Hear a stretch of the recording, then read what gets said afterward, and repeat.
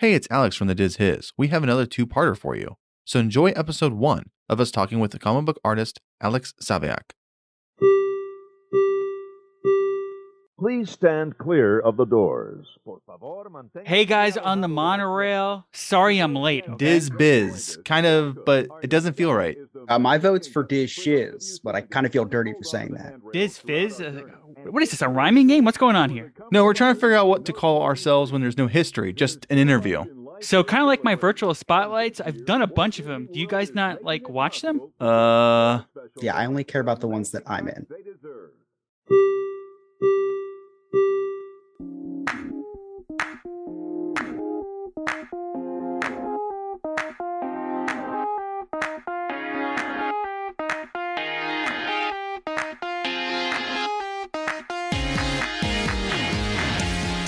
Welcome to episode 143 of the Diz His podcast. I'm Joe. I'm Alex.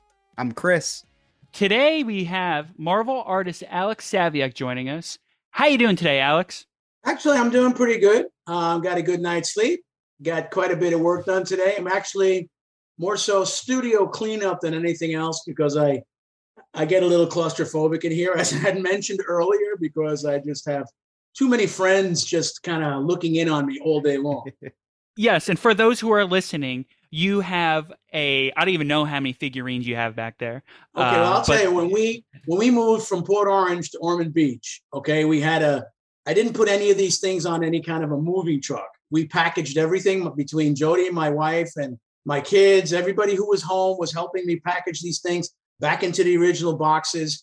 And we just took drives back and forth. And we took inventory. And at the time, a year ago, I had about 425 full figure statues. Wow. And probably about 100 busts. Wow. So mostly Bowen, Kotobukiya. Out of that, I think I have about a dozen or maybe 13 or 14 of the sideshow giant ones, like the premium formats, but mostly the 6 scale. Now, the statues are just getting to be so detailed because everybody's using 3D printers, as I'm sure you're aware. But the thing is they're making these tiny 1/10 scale ones, which means they're only about 7 inches tall, but they give you a big base, so it looks like you got something large, but it really isn't. And I find that to be annoying. I've got some 7-inch statues here that don't look that bad, but they're only 7 inches tall, and I don't know, not for me. So anyway. If your studio catches on fire and you only carry 2 of these statues, which 2 are you grabbing? It's a great question. Right now? Wow. I guess I'd have to think, how close are the flames and which ones are closest to me? Oh, you took a nap. You were sleeping and you woke up and you're almost engulfed. Oh, well, I sleep all the way on the other side of the house. So I would have to take 2 of the ones that are in the bedroom. Couldn't even get to the piano because I got a couple of big monsters on there. I couldn't carry those anyway, so I'd have to say sayonara. But, even if I just looked in here, I'd have to say there's, I got some real nice ones. Don't ask me that question. I could see that you have really nice ones. Yeah, there's quite a few things here. Actually, I started. The funny thing is that with the statue collection, I never really bought stuff for myself, but it just seemed that at the time when everybody used to give everybody Christmas gifts, and now we just have that grab bag thing where you just pick a name out of a hat and that's who you buy for. Yeah. Like it's called the Secret Santa. Yep. So now in the old days, people used to just buy for everybody. So they kind of tried to, I guess you get to that point where, well, what are you going to buy for this one? What are you going to buy for that? So people started buying me superhero statues. And I would go, oh, wow, this is cool. And I start off with, some Batman stuff, Green Lantern, which I started drawing ages ago, Flash, Spider-Man. And so I used to have a piano. I have the piano here, but at the time, I just started putting everything on the piano just to display it. So it looked kind of neat. And then a couple of them ended up on a bookshelf or 2. I guess I started looking at these statues on eBay because my brother and my brother-in-law and a friend would go, hey, we saw that you got some statues. You should check out eBay. They got some really cool stuff. And so every day, like every hour, I'm on eBay looking and going, wow, this is neat. This is cool. And actually what I started to do was, if the stuff was cheap, you buy it $25, $30. And those were usually the busts. That's how I started. Now those same busts are going for like $135. Yeah. It's crazy. Yeah. And but as the prices went up, if it got over $100 or 150, I'd get in touch with the guy and say, hey, would you like to trade for like a sketch or a piece of artwork or something? And they would be agreeable to that. And so I would say like at least 25 or 30% of my collection I got from trading stuff. That's amazing. It was kind of neat because there's one statue I have here. One of the first ones that I traded for was this Doctor Strange by Randy Bowen. And it's a beautiful piece. And I remember getting in touch with the guy because he wanted, I think, buy it now of $600 for it, opening bid $5. And so I asked him, hey, would you be interested in like artwork? And he goes, oh, Mr. Saviuk, I'm so glad you got in touch. I'm a big fan, and I got some sketches and some artwork of yours on my wall already, and I'd love to do some more business with you. I'm thinking, oh wow, what a deal. So I scanned a couple of things and sent it over to him, not knowing that I'm completely going against eBay's policy. Okay. Until later on, I think eventually they kind of cracked down on me because I was trying to send email addresses and all this stuff. Yeah, just get in touch with me. And eBay's going, wait a second, they're going to be dealing without us, and we're not going to get a commission. So at any rate, after a while, I had to kind of tone that down, but I did manage to, trade the guy a piece of artwork for this Doctor Strange statue. And, that was the first one. And I didn't stop after that. It just kept going with that. That's awesome. So that's cool. Yeah, and then, cool. of course, I have to buy them. And then it's the type of thing where, my wife would say, well, what can I get you for Christmas? Well, there is this statue that I saw. That's really cool. And so, yeah, it just kind of like, wow, it exploded. But here, when we got into this new house, I thought I had extra shelving put up, and I thought I was going. Somehow my math was wrong. Okay. I tried to add up all the shelving space I had in my old house, and then added up all the shelving space that I had in the new house, and I was up 18 feet in the new house. You know what 18 feet can hold? Well, I must have been, my math was off because it wasn't even 8 feet by the time I got done putting everything out. Wow. So, what are you going to do? I still have a lot of stuff that I haven't put out, and it's still in my garage. So, and as they say, well, if you haven't seen it or displayed it, you don't miss it. So maybe it would be a good idea to start selling some stuff. So Alex, I just offered somebody, when you were talking, I found a Thor on eBay. And it was really nice. He was asking $450. I offered the guy an original sketch from me, and I got a very angrily written letter back in response. So it only works if you are a renowned comic book artist, I guess. Well, I usually send them like covers that I did for Marvel and DC and stuff like that, so that they, that they know who I am. So, I mean, I think Twice in my entire life, somebody wrote to me and said, well, how do I know it's really good? Really? Are you giving me a certificate of authenticity? Yeah. I said, well, you know what? It's me because I say so. And if you don't like that, well, then we don't do business. That's perfectly okay if you're a little leery, maybe you've gotten burned in the past. So yeah, I completely understand. I bet you made some people's days though. That what a cool surprise. Yeah, I mean, I was at a convention in January, like a weekend show, and this buddy of mine was there, and he was actually selling certificates of authenticity for $10 with whatever people were buying, because you're kind of guaranteeing that this is who you are and your signature. 9 times out of 10 with me, people, if they buy something from me or if they get a signature or something, they go, hey, can I take a picture as you're signing it? Sure. But unless you imprint my name on that picture, I mean, I could be anybody, but hey, whatever they want to do. But I don't, I'm not charging for anybody to take my picture, but sometimes I should, because I keep going up and down and up and down. You go to Europe, I was in Spain or Mexico, whatever, you sit down, the next guy comes over. Hey, can I take a picture? Yeah, of course. You get up, sit down. Hey, can I take a picture? After a while, my lower back was killing me so much, I didn't sit down. Somebody came up to me and say, hey, how come you were standing? How come you don't sit down? I said, because I can't sit down. I keep getting up. Oh, sorry. Hey, can I take a picture with you? Yeah, sure. Come on over. So, it gets a little out of hand. There's nothing better than smelling that Disney smell. If it's walking into your favorite Disney resort or entering your favorite Disney attraction. Three Cheeky Chicks Wax Company offers an array of Disney-inspired scents in their home fragrance line, wax melts, scented candles, and room sprays. To bring your favorite Disney scents to your home, check them out at magicallyscented.com.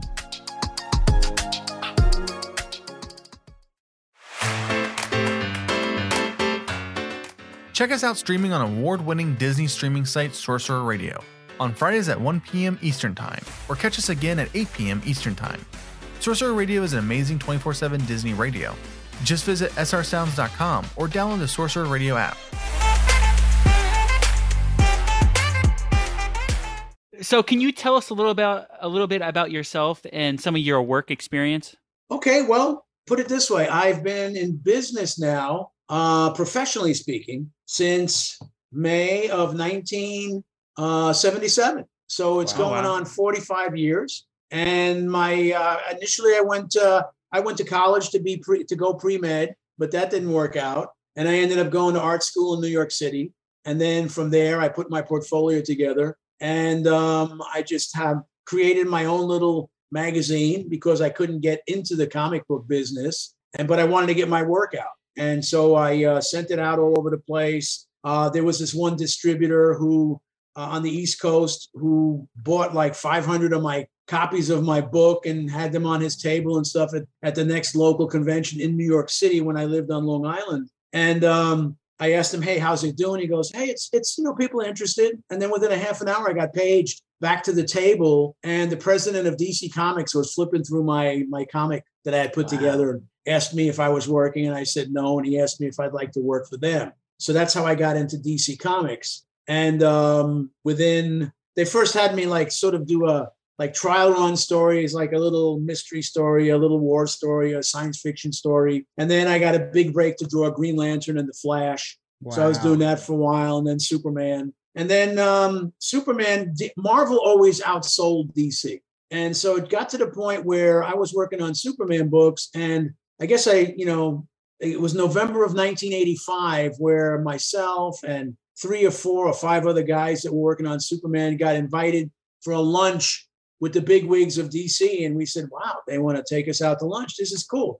Me being naive, thinking, oh man, they're going to can us. So yeah, we better get ready. But no, they were just telling us that, yeah, Superman sales are really way down. They need to get some new blood, but we'll have work, not to worry. So when I turned in my last Superman story in February of 86, they didn't have any work for me. And so I immediately called up John Romita Sr., who was one of the guys who, got to Marvel in 1965, and he followed Steve Ditko drawing Spider-Man. And a lot of people, even though they will associate Steve Ditko as being the creator of Spider-Man, just John Romita's style was more glamorous. And I basically, I gravitated toward that style rather than towards Ditko's style. And he lived in the town next to mine on Long Island, and I was going to high school with his kids. So eventually it was like, I got to meet the oldest of the 2 boys, and the guy said, hey, excuse me, I see that you draw light comics. My father's John Romita. I said, yeah, I know. He goes, well, you want to meet him? I said, sure. He goes, well, why didn't you ask sooner? I said, well, I didn't want to impose, but at any rate, I went over there, met the guy. He gave me some pointers. And so we just had sort of a casual relationship. But now when business is business, I'm married, I got a kid, 4 years old. And I called him up and said, hey, listen, I got nothing here at Marvel. Do you have any stuff there? And he goes, yeah, come on over. We got fill-in. We need fill-ins all the time. You can make a living doing fill-ins because our guys are perennially late. So I went over, started doing fill-ins, and then eventually filled in on some Spider-Man stuff, and then ended up making a career out of Spider-Man. Wow. Between the comics, then when actually I was at Marvel per se for 10 years, and then some of the Spider-Man titles that I was working on got canceled. The thing is, the difference between Marvel and DC would cancel a book when it got to be like 70,000 or 60,000 in sales, whereas Marvel, their break-even point was 100,000. So if you got to like 110, you were on the fence. So if the book got to be on the fence and wasn't really making money per se, they would cancel it. So that's what happened to me. My books got canceled, and then there was nothing left. But I got a phone call from one of the editors and asking me if I'd be interested in working on the Spider-Man newspaper strip with Stan Lee. And I said, sure. So that was 1997. And I worked with Stan for 22 years on that strip. And if he wouldn't have passed away in November of 2018, and now would be on the brink of being 99 years old, I'd still be working on that strip, I'm sure.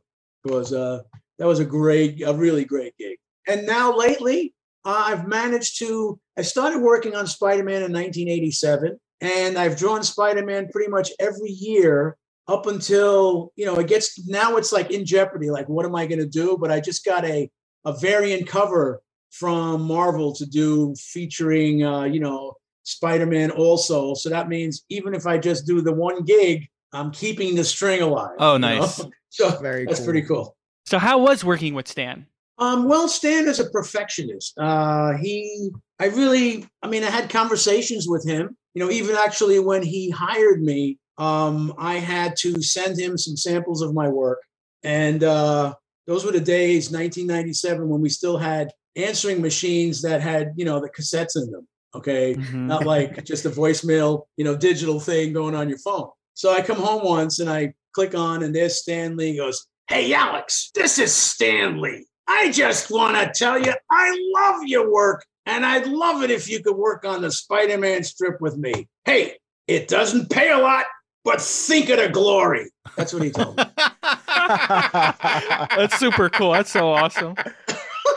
Yeah, and over the years, I think he called me the first strip that I drew for him. I got a call from the assistant. They said, "Hey, Stan wasn't happy with what you did." I said, "You're kidding. I thought you liked the work." He goes, "Yeah, but in Marvel, you didn't get a full script. So when you would work on a full script at DC, you would basically have to block in the lettering so you know how much room you actually have to draw underneath the word balloons.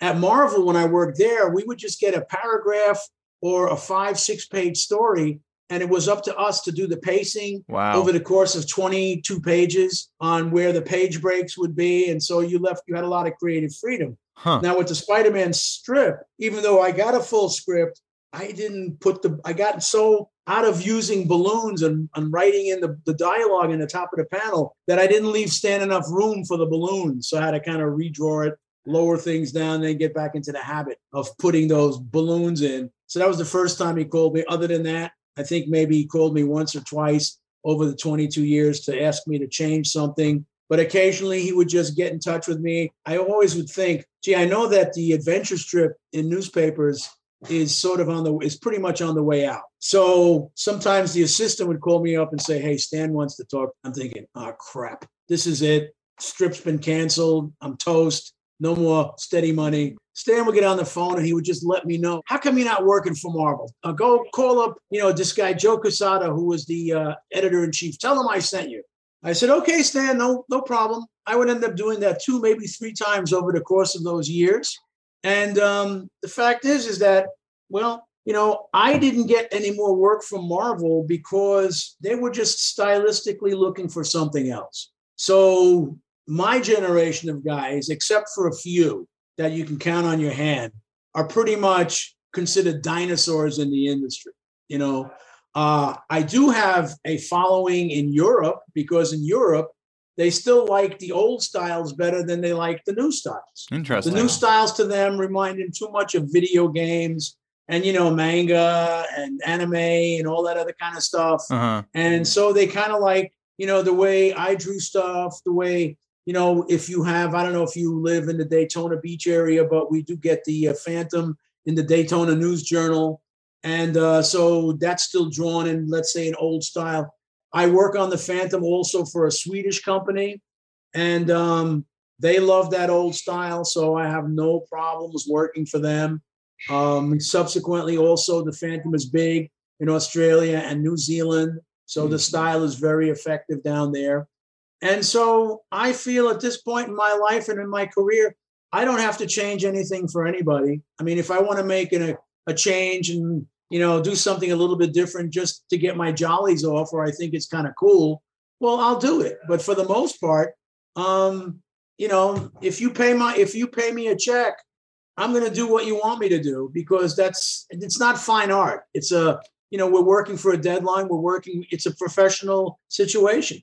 if I want to be a starving artist and I want to hang out in Soho in New York and draw whatever the hell I want, and then live on a street corner someplace and have some guy go, wow, you're really good, man. We got to do a show. And, so that's not me. That's not happening, So anyway, but Stan, there was one time I remember Stan, as I had given you, the impersonation of him, he always was up.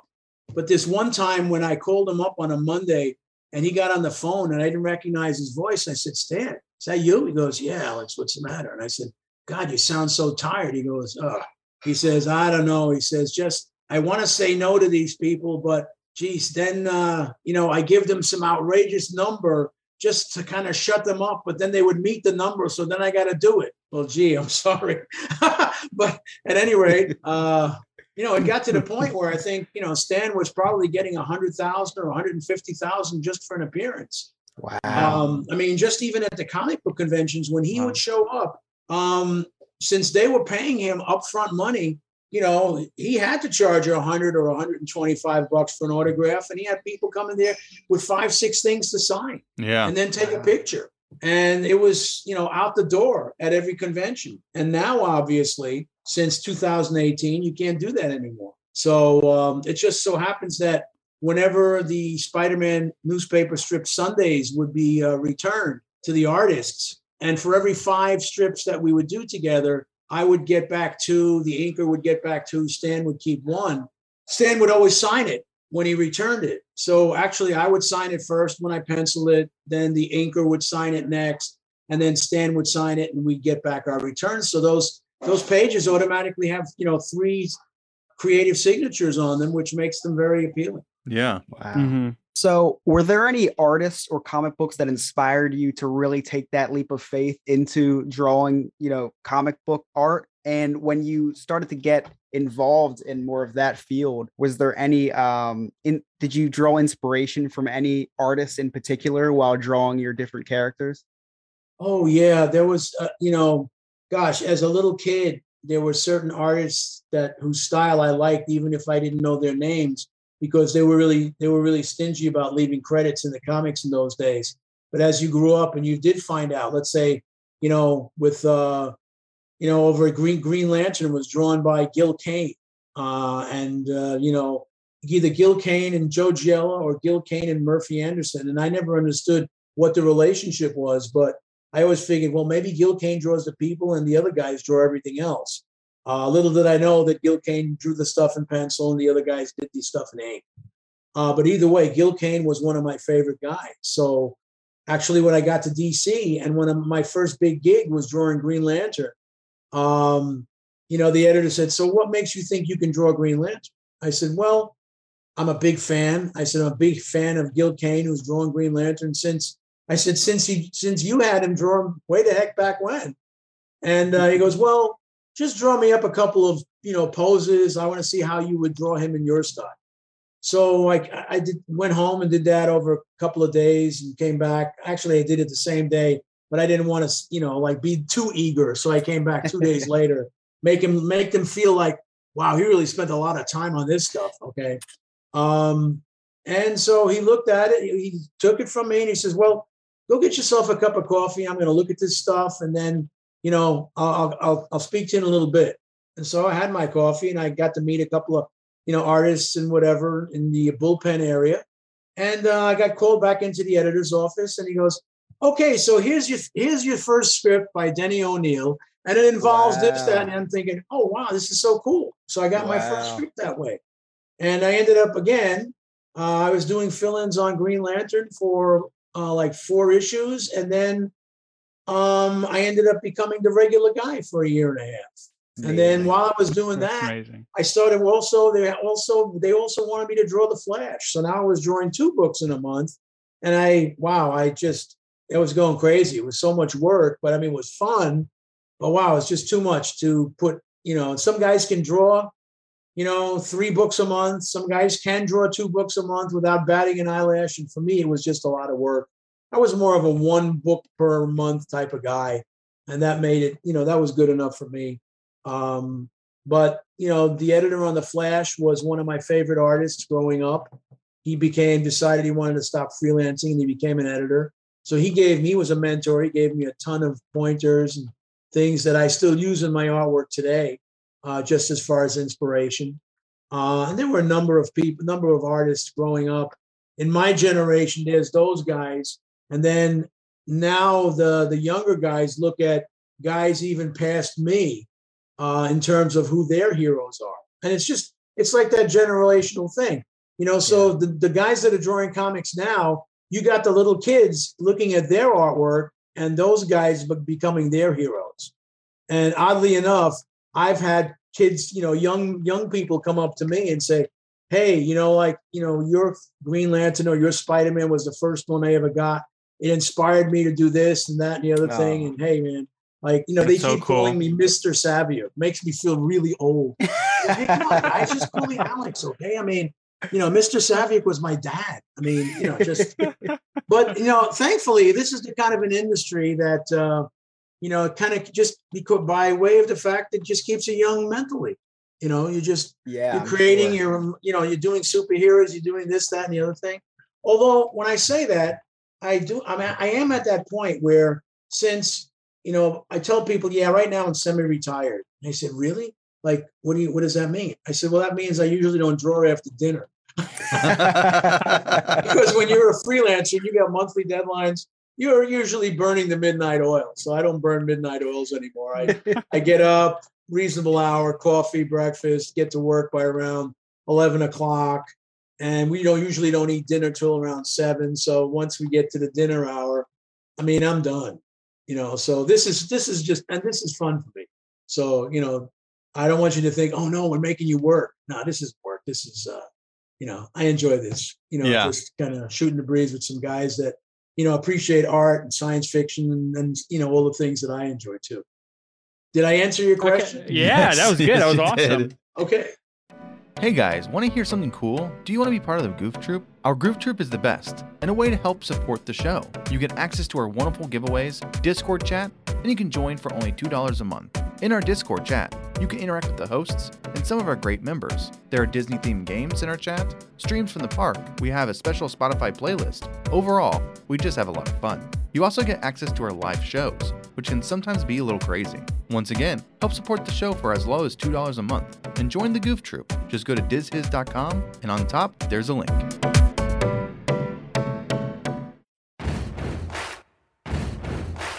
Diz is review. National Treasure, guys. I absolutely love National Treasure. It's probably, I know you guys are going to give me a hard time. It's definitely, Jungle Cruise. I love those types of movies, like Jungle Cruise, right? I have watched Jungle Cruise like multiple of times. Standing with National Treasure. It's that whole thing of, it's like an adventure type movie.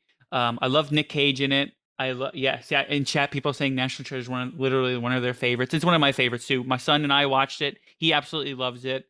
What do you guys think of it, Alex? I've only seen it once, and I probably will never watch it ever again. What? Are you sure we're talking about the same movie? Yeah, National Treasure. Yeah, I know what it is. I've seen the first one. I've seen the second one. I think I've seen the third one. And which third one have you seen? Oh, I don't know. That's what I say. I think I've seen the third one. I don't even think there is a third one. Isn't there a third movie that relates back to it? That was released in North Korea. It was not. It was not. I think that was Squid Games. It was non-canon. It's like, I don't know. I'm not gonna go 180 years searching for it and be 3 feet away or anything like that. So I'm not worried about it. Like I'm not gonna go watch it again probably ever. And I heard it's coming out of the TV show, right? Yeah, I can't wait. Yeah. I can't wait. Yeah, I can't believe it, Alex. Maybe we should give it another watch. You don't like those type of movies? You don't like Indiana Jones? You don't like those movies? I like Indiana Jones. This isn't Indiana Jones. It's very similar. I don't know. In a way. I don't know. I love Nicolas Cage. Not as many Nazis in National Treasure. See, that's probably the downfall. Mm-hmm. The ironic thing about this movie is that it could also be the name of a biopic about Nicolas Cage. I love this movie. I think it's a really, really good movie. It's probably in the top 10 movies probably ever made. What? There's nothing really negative. Top 10 movies ever made? Probably. Really? There's really nothing negative to say about the movie. No, it's a really, really good movie. It's really fun. I haven't watched it in years, but It's just such a fun movie. It's just It's being fun. like a history nerd. It's like seeing them like just douse the Declaration of Independence, Oh my which I gosh. heard. Don't fact check me on this because it's correct. I heard it's the real Declaration of Independence. They asked to borrow it from the Constitution Center in Philadelphia. Yeah, I don't know And about that. yeah, and they really did put water on the back of the Declaration of Independence. I don't think so. I think that's false. But hey, Chris, what did you rate it on IMDb?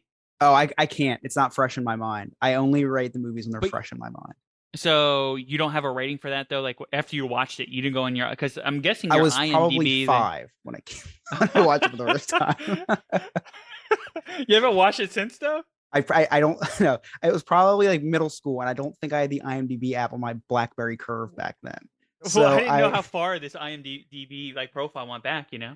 I actually just started my list not too long ago. Okay. Because I used to always go on not knowing, not just being too stupid to make an account back then.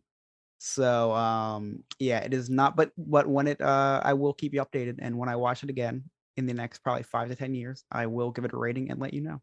This is a movie I watch once a year. Well, you watched Encanto 12 times in one day. So hearing that you watch it once a year is actually just isn't even that much. You know, This is go ahead. I'm looking up quotes to see if, I was going to throw in quotes as if I've seen the movie. And these quotes are so terrible. They're so, first off, they're super long. And then between. Can we hear one? I mean, have you it's first off, it's have you seen a ridiculous. Nicolas Cage movie before? Yes. They're I love filled Nicolas with Cage quotes movies. like that. Quotes that are That's what makes terrible, Nicolas that don't make Cage any great. sense. I don't know. Which character is Nicolas Cage? Riley Poole? No. Ben Gates? Yes. Okay. So a quote, it's like, one awesome. of the shortest ones is Riley, are you crying? He goes, look, stairs. Okay, so that's probably not a quote. Like, who It is is a IMDb? quote. It doesn't make any sense. It's a quote for That the was one of the movie. best quotes in the movie, Alex. It's a big Hey. bluish green man with a strange looking goatee. I'm guessing that's significant. You wouldn't get it, Alex. You just wouldn't get it. All right. So- Joe, do you get it? There's No. some movies that I watch yearly, right? Like Pirates of the Caribbean, I'll watch the series, yearly, right? Jungle Cruise is going to make that list. National Treasure 1 and 2 is they are one of those movies where I'm going to watch yearly with my son and my wife. When are we gonna get there? I'm hungry. This car smells weird. Dude, you still on these stupid quotes? Is that a quote from the movie? Do you remember that scene? Let's go.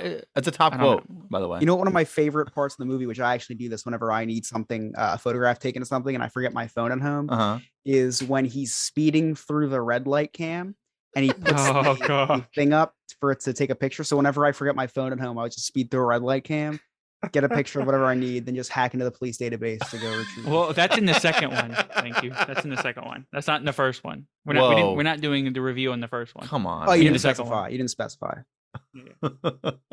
Hey, this is AJ for the D Plus Club, where we cover all things Disney Plus. Each week I bring you the latest news and rumours, as well as cover what's new and what's coming soon to the Disney streaming service in the US and in the UK. And each week we have a weekly movie club, where between February 28th and March 6th, we'll be returning to our MCU series for Ant-Man. Share your thoughts in the weekly movie club room in the Sorcerer Radio Discord at srsounds.com/Discord. And I'll feature some of your comments in this week's podcast. You can find the D Plus Club on all major podcasting platforms, with new episodes every Sunday, including now on the new Sorcerer Radio website at srsounds.com/the D Plus Club. See you there.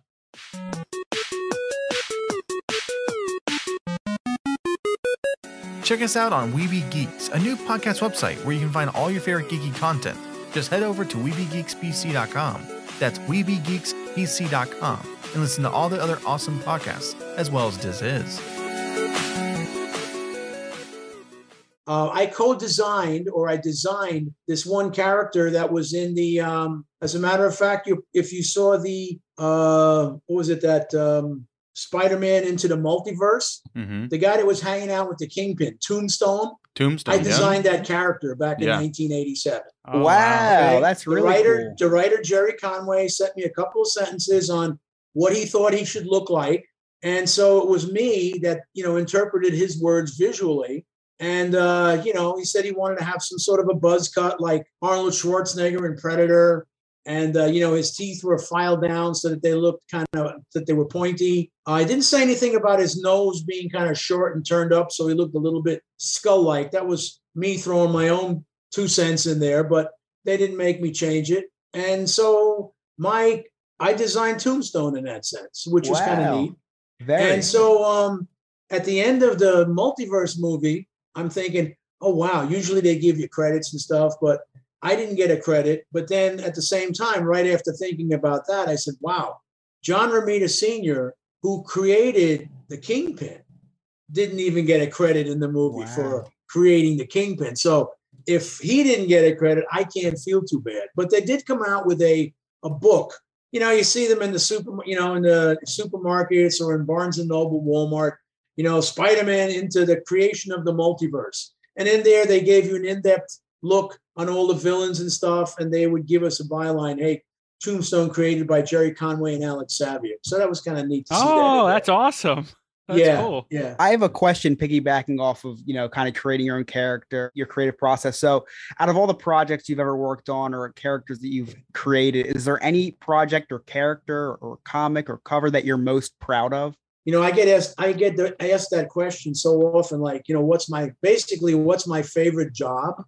And after doing this for such a long time, it's so difficult to just come up with one. Okay. And so I probably have to, there are certain things where I'd say, well, you know, I guess there's an adage that you try to adhere to as an artist when they go, well, what was your best job? And we're supposed to say, well, the last one I did. Okay. Because, you know, with each job that we do is supposedly growing and getting better and better. And yeah, I'd like to think so. But sometimes, you know, you do a job that, well, you kind of do it, and there's really not that much in that job that you feel like you can express yourself creatively, because like this story that I'm working on now for the Phantom. I mean, in Sweden, those Phantom stories are generally 7, 8, or 9 panel pages, and they have dialogue. And so you end up having to draw really small inside these panels just to move the story along. And after maybe drawing a story where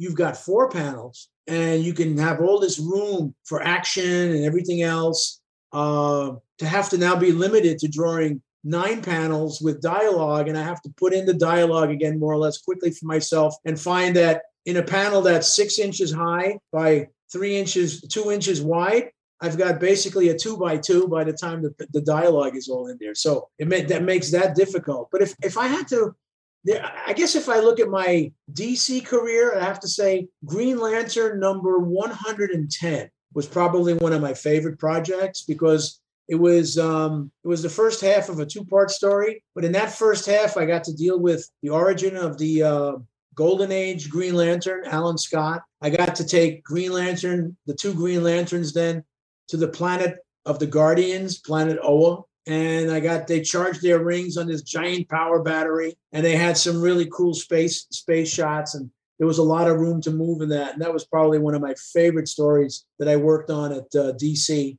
And then when it came to the Flash, I worked on the Flash for 7 or 8 issues. And unfortunately, I had to work on the death of Iris Allen, which I guess some people think is a claim to fame, but I was just married about a year at that time, and I felt really bummed out when Barry Allen lost his wife. I'm like, God, that sucks. Oh, wow. I can just imagine what that must be like if you're married, and he was a newlywed and he lost his wife. I mean, so that was very emotional to have to deal with that storyline. Then with Superman, my first really good Superman gig was in a book called DC Presents, number 46, where it was Superman and always some other characters. And this was the Global Guardians. And each one of these Guardians had a chapter with Superman. And there was just a lot of fun stuff going on in there with sea serpents and Easter Island and all kinds of magical stuff going on. So that was good. And with Spider-Man, well, there were so many milestones, but I'd say one of my favorite issues that I worked on that in Spider-Man was Web of Spider-Man number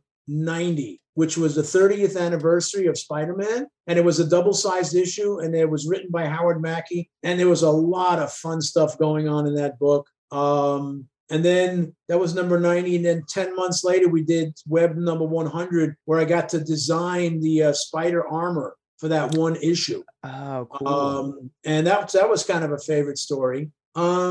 And then after that, well, I did a graphic novel, Parallel Lives, which was 64 pages and basically showed the origin of Spider-Man and Peter Parker and how it coincided with Mary Jane and what her life was all about and how they ended up together. And again, because it was a graphic novel, there were a lot of giant panels in there where I could really go crazy. Marvel Comics was just so much more fun to work on because I was not restricted by panel count and by dialogue. They would give you a hint of what they want to say. In other words, sometimes the splash panel could be the first 3 pages has Spider-Man swinging over New York, and by the 3rd page, he ends up on the roof of the Daily Bugle. And in between, I have to kind of pace it out with what's going on. And so you're having him swing past certain landmarks in New York City and things like that.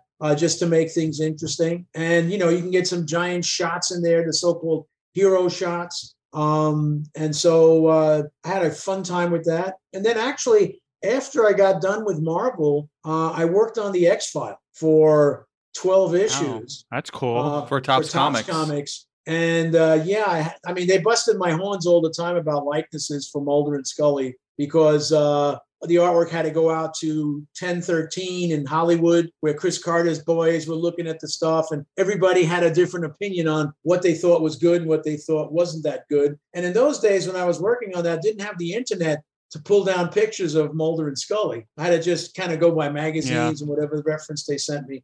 But working on that stuff was fun. So I'd have to say that, in a nutshell, those are pretty much the things that I really enjoyed working on. Very cool. That is really cool. Yeah, thanks for the question. I wanted to mention something to you. My brother is actually a big Green Lantern fan. He loves Green Lantern. Okay. And when I was looking up information for you, I did notice you actually created 2 Green Lantern characters. Yes, Arcus Chimuk. Mm-hmm, yeah. And I think the other one was, some kind of a weird tribunal or something. I have here Mallet Dasm. Yeah, that's what I couldn't remember. Mallet Dasm, yeah. Very wild. I think they look pretty cool the way you design them. One has tentacles and the one is more of a like an ape. Yes. Yeah, like an ape. Yeah, and he had 2 fangs coming out of the bottom of his mouth. Yeah. I remember it was a 3-part story with Arcus Chumuk. And at the end of part 1, they said, and then basically when you found this guy and and he was dead, well, where are his remains? What happened? He goes, well, I ate them, of course. That was pretty much the end of part 1, So he basically ate the evidence, which was kind of fun. They actually made a toy, an action figure of Arcus Chumuk. Oh, really? Kind of neat. And wow. he also showed up in some of the animated, TV series. Yeah. Now, is these characters you have busts for, or are you still looking for them? I don't have a bust for Arcus, and I don't have anything for Mallet Dasm. They haven't made anything on him at all, I don't think. But there was a toy on Arcus Chumuk in a 3-pack, and DC sent me one of those 3-packs because I couldn't find it. Cool. When did you discover your ability to draw? Oh, I guess ever since I was a little kid. I was always interested, first you start off coloring, and then, when I was watching cartoons, somehow I'd watch cartoons and I'd see like Magilla Gorilla and Deputy Dog and, all these, cartoon animals, and I try to draw them. And then when I was 6 years old, after having seen Superman in black and white on television, my dad brought me home my first comic book. And it was all of a sudden, Superman is in red, blue, and yellow. I mean, for a 6-year-old kid, how cool is that? Mm-hmm. All right. So now I actually read this story. It was Superman versus the Black Knight. And I kind of did my own book report of that story in 6 panels and, drew it out with whatever I had, a circle for a head and some squiggles for the hair, some kind of a clunky body. It wasn't stick figure. I had some girth to these guys. Right. And so I could color them in. And I just found that was really fun. And then, so basically that's what happened. Once I started realizing, wow, I think it would be really neat to draw my own comics. And that's what I started to do when I finished my homework. Nice. Every night I was drawing stuff, and I would, my dad, instead of giving me an allowance, he'd say, wow, I really like that. Hey, would you sell it to me for $1? I'd say, sure. So I'd make $1, and that would be like one drawing, of like 6 pages. And he'd give me $5 for it. And I'd say, wow, cool. So you've been in the comic game for a long time. Excuse me? You've been selling comics for a long time. To my dad, yeah. counts. You're God still a bless paid him. artist. Yeah, but yeah, and it was the type of thing where I always said, hey, I'm probably just going to do this as a hobby. And I really intended on doing that because when I did end up going to college in my first year, actually 2.5 years, I was pre-med. I wanted to be a surgeon. Wow. Surgeon. And it just didn't work out. But I ended up going to art school because my best friend's dad was a creative director at J.C. Penney Advertising in New York City. And he was dealing with fashion illustrators. And he'd say, hey, man, I want to, I'm going to set you up with an interview with, one of my fashion illustrators. Maybe they can point you in the right direction. Maybe you want to do that. These guys make a lot of money. So I had an interview with one of these fashion guys, but wow, it's just not, it's really something I did not want to do. I couldn't see myself sitting there day in and day out, drawing these long, skinny looking dudes and girls, just wearing clothes and stuff, modeling, having the thing flopping in the wind or something. But that kind of said, he said, well, you're talented, but he says, from what I see in your portfolio, you may not want to do fashion. Maybe you want to do comics or, just illustration. So I said, yeah, that's what I think I'm going to do. And I ended up enrolling in the School of Visual Arts in New York City then. And so, yeah, that's where I ended up. One more question. Have you guys watched Reacher on Prime? No, I have not yet, but I actually was looking forward to it because I did even enjoy. I started reading the first book a while ago and never finished, but I did enjoy the Tom Cruise movies. Well, see, the one thing about the Tom Cruise movies was they said that he did nail the character pretty well, but he's only 5'7". Yeah, and he's Reacher a huge character. 6'5". Yeah, he's a behemoth of a guy. And the guy who's playing Reacher is the same guy who played the Hawk in The from Office, the Hawk right? and Dove in the Titan series. Oh no, I'm thinking about someone different. Who is the guy who plays Reacher? I know this who guy's it is. name is Alan Richson. He also, when Smallville was on, he actually played Aquaman. Oh, and then, I know who that is. Okay. Yeah, the tall blonde guy. And he said even for Reacher, he was in better shape than he was on doing those superhero things where he was just wearing a costume. So, we're sitting here talking about some of your artwork, some of the things that you have done, and our Patreon members who are listening, and I'm sure after, people are listening to this show, they're searching for you on social media, right? They see your work on Instagram and, right now they're saying your Instagram is great. And they absolutely just love all the artwork that's on there. And they think it's like really cool. Right. And I just want to let you know that, whenever you make your posts on social media, I see the artwork that you're posting almost every time. It pretty much makes my day better. If I'm sitting there having, thanks a lot, Joe. It's super cool, right? I mean, how awesome that you get to create like all the history that you just talked about today on Green Lantern, on Spider-Man, talking with Stanley, like the art that you have created. I mean, this is like all pretty much almost every little kid's dream out there. So I want to draw like, cartoon characters. I want to, draw comics. I want to create, make art, right? And you have done that for 45 years, is it that you said? Professionally, yeah. I hate to say this. I am going to be freaking 70 years old in August. Really? You don't look 70. Nah, you don't. It's kind of a bummer, man. 70.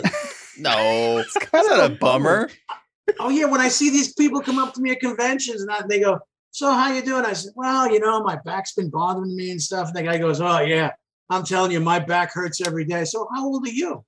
I'm 46. I said, "What? 46? I was freaking invincible. I could play tennis for 8 hours. Do all kinds of stuff. I mean, come on, 46. Are you guys familiar with Rodney Dangerfield? Yes. Yeah. Yeah. Oh, I'm telling you, it's tough being me. I'm just telling you. Oh God.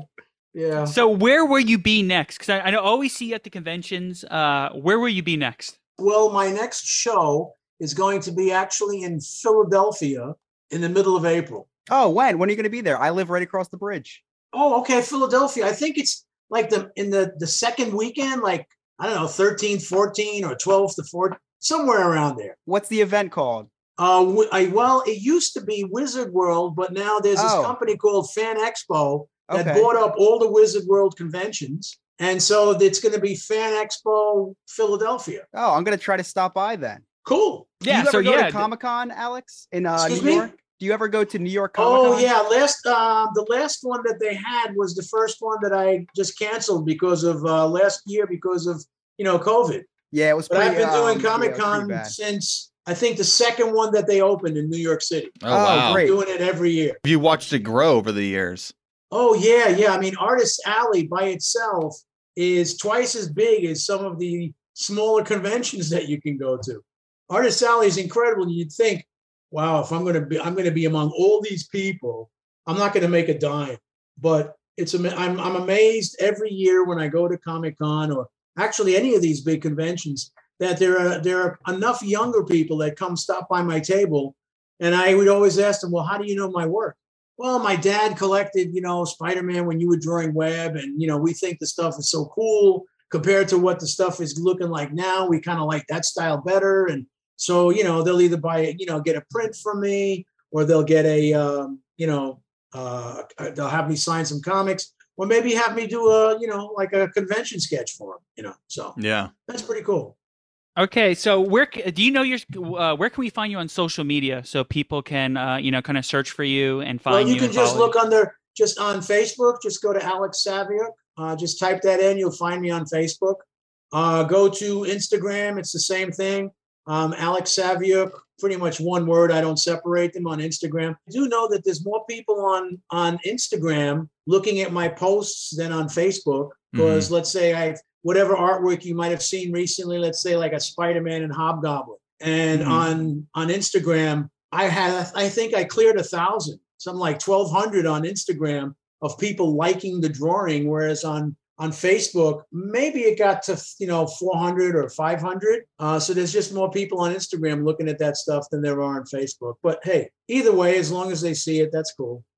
So at least they know I'm still out there and I'm not dead. Yeah. Because before social media, I remember going to conventions after I stopped working on regular comics, and people didn't know I was working on the X-Files. People didn't know I started working on the Spider-Man newspaper strip. And they'd see me at a show like, let's say, 5 years removed from when I was doing comics. And they go, oh, man, so great to see you here. I mean, we kind of thought you died. I said, wow, gee, thanks.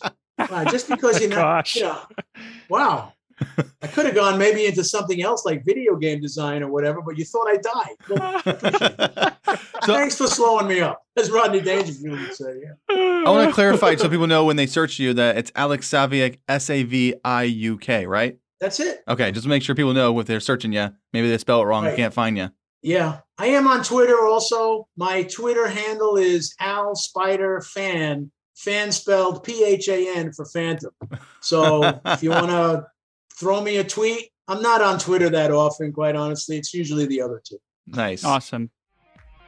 Thank you guys for listening to episode 143 with Alex Saviuk. I'm Joe. I'm Alex. I'm Chris. And I'm Alex Saviuk. Thanks for listening and have a magical week.